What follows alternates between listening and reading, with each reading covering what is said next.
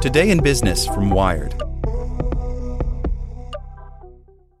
The Science of Scaling, hosted by Mark Roberge, is brought to you by the HubSpot Podcast Network, the audio destination for business professionals. Each week, Mark Roberge, founding CRO at HubSpot CRO, senior lecturer at Harvard Business School, and co-founder of Stage 2 Capital, sits down with the most successful sales leaders in tech to learn the secrets, strategies, and tactics to scaling your company's growth. I like the episode with the founder of Aircall on how to go from handling your own sales to scaling a sales team. It has great advice for entrepreneurs. Listen to The Science of Scaling wherever you get your podcasts.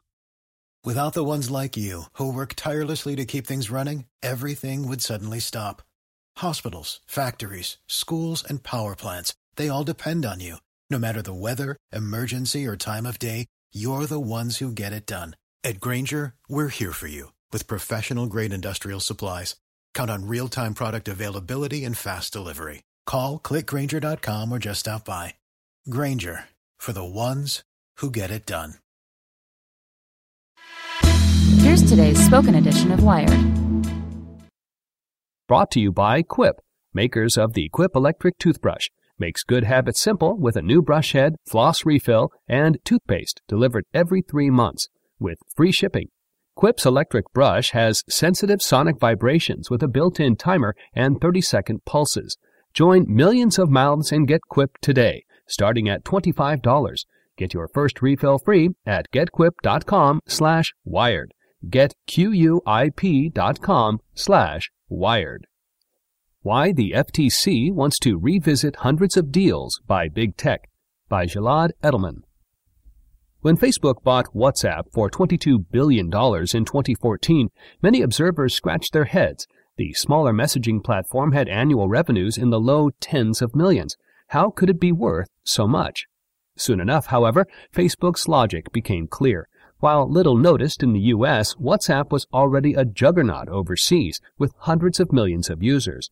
In countries where Facebook was not as popular, the acquisition gave Mark Zuckerberg's company an immediate foothold.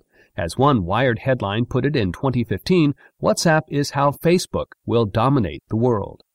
The story neatly illustrates a key subplot in the tale of big tech. The most powerful firms have achieved their dominance not just by being the best, but by buying the rest. Facebook had done it with its purchase of Instagram in 2012 and failed with Snapchat the following year. Google bought its biggest competitors in the online ad space, DoubleClick and AdMob, in 2008 and 2009. Amazon bought Zappos.com, the online shoe retailer, around the same time. And the Federal Trade Commission, the U.S. government's antitrust regulator, approved them all, watching big tech become bigger through successive multi-billion-dollar buys. Plenty more deals lacked the eye-popping price tags, but still reshaped Silicon Valley as the big companies bought up smaller services in their markets, only to later snuff them out, what some have called killer acquisitions. Remember the photo-sharing site Picasa or the email client Sparrow? Probably not. Google bought them for undisclosed terms and phased them out of existence while continuing to invest in Google Photos and Gmail. Overall, the strategy of gobbling up the competition, whether to incorporate it or extinguish it, has worked well for the tech giants. They also had the benefit of coming along when antitrust enforcement was at a low ebb after decades of policy driven by an ideological consensus that mergers are generally good unless they raise consumer prices.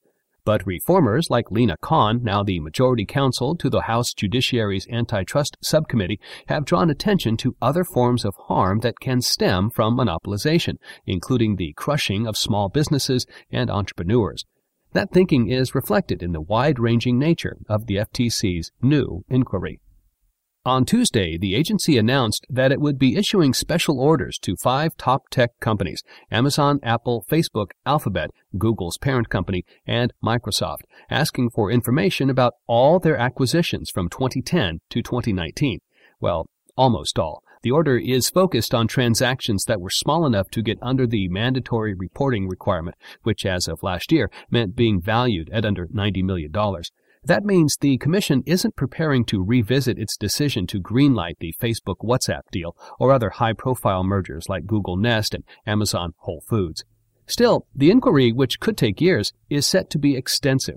Between the 5 companies, there could be hundreds of mergers to review. Apple alone was buying a company on average every 2 to 3 weeks last year, CEO Tim Cook told CNBC at the time. And the agency is asking a lot of questions, seeking information on everything from acquisition strategies to non-compete clauses to how the companies treated the data they obtained when they took over smaller firms. In a conference call with reporters on Tuesday, FTC Chair Joseph Simon suggested that the main priority is simply figuring out whether smaller transactions should be subject to reporting requirements moving forward, but he didn't rule out taking action. If during this study we see transactions that were problematic, all our options are on the table, and it is conceivable we can initiate enforcement action with those deals, he said. Amazon, Facebook, and Google declined to comment, while Apple did not respond to a request. In an emailed statement, a Microsoft spokesperson said, "We look forward to working with the FTC to answer their questions." The FTC's order joins a growing list of tech antitrust activity already underway in Washington, including parallel investigations at the Department of Justice, the House Antitrust Subcommittee, and the FTC itself. Meanwhile, a coalition of state attorneys general is conducting its own inquiry. Antitrust experts who have criticized the FTC for being too timid greeted the special order with qualified enthusiasm. "I think it's a very good idea," said Sally Hubbard, Director of Enforcement Strategy at the Open Markets Institute. "We need to have in-depth study and public airing of information about this history of acquiring competitive threats, growth through acquisition, and what it has meant for competition going forward." While the agency should definitely have been more on the ball with earlier mergers, she added, it deserves credit for revisiting past policies.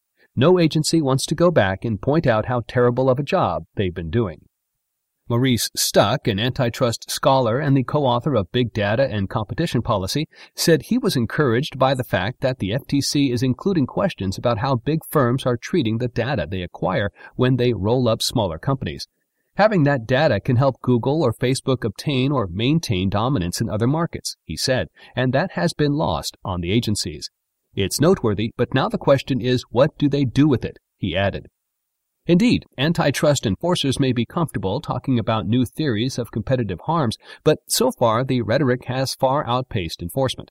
Just this week, a federal judge rejected a group of states' challenge to T-Mobile's acquisition of Sprint, with the DOJ intervening on behalf of the cell companies, even though the merger will drop the number of national carriers from 4 to 3, making an already highly concentrated market even more so.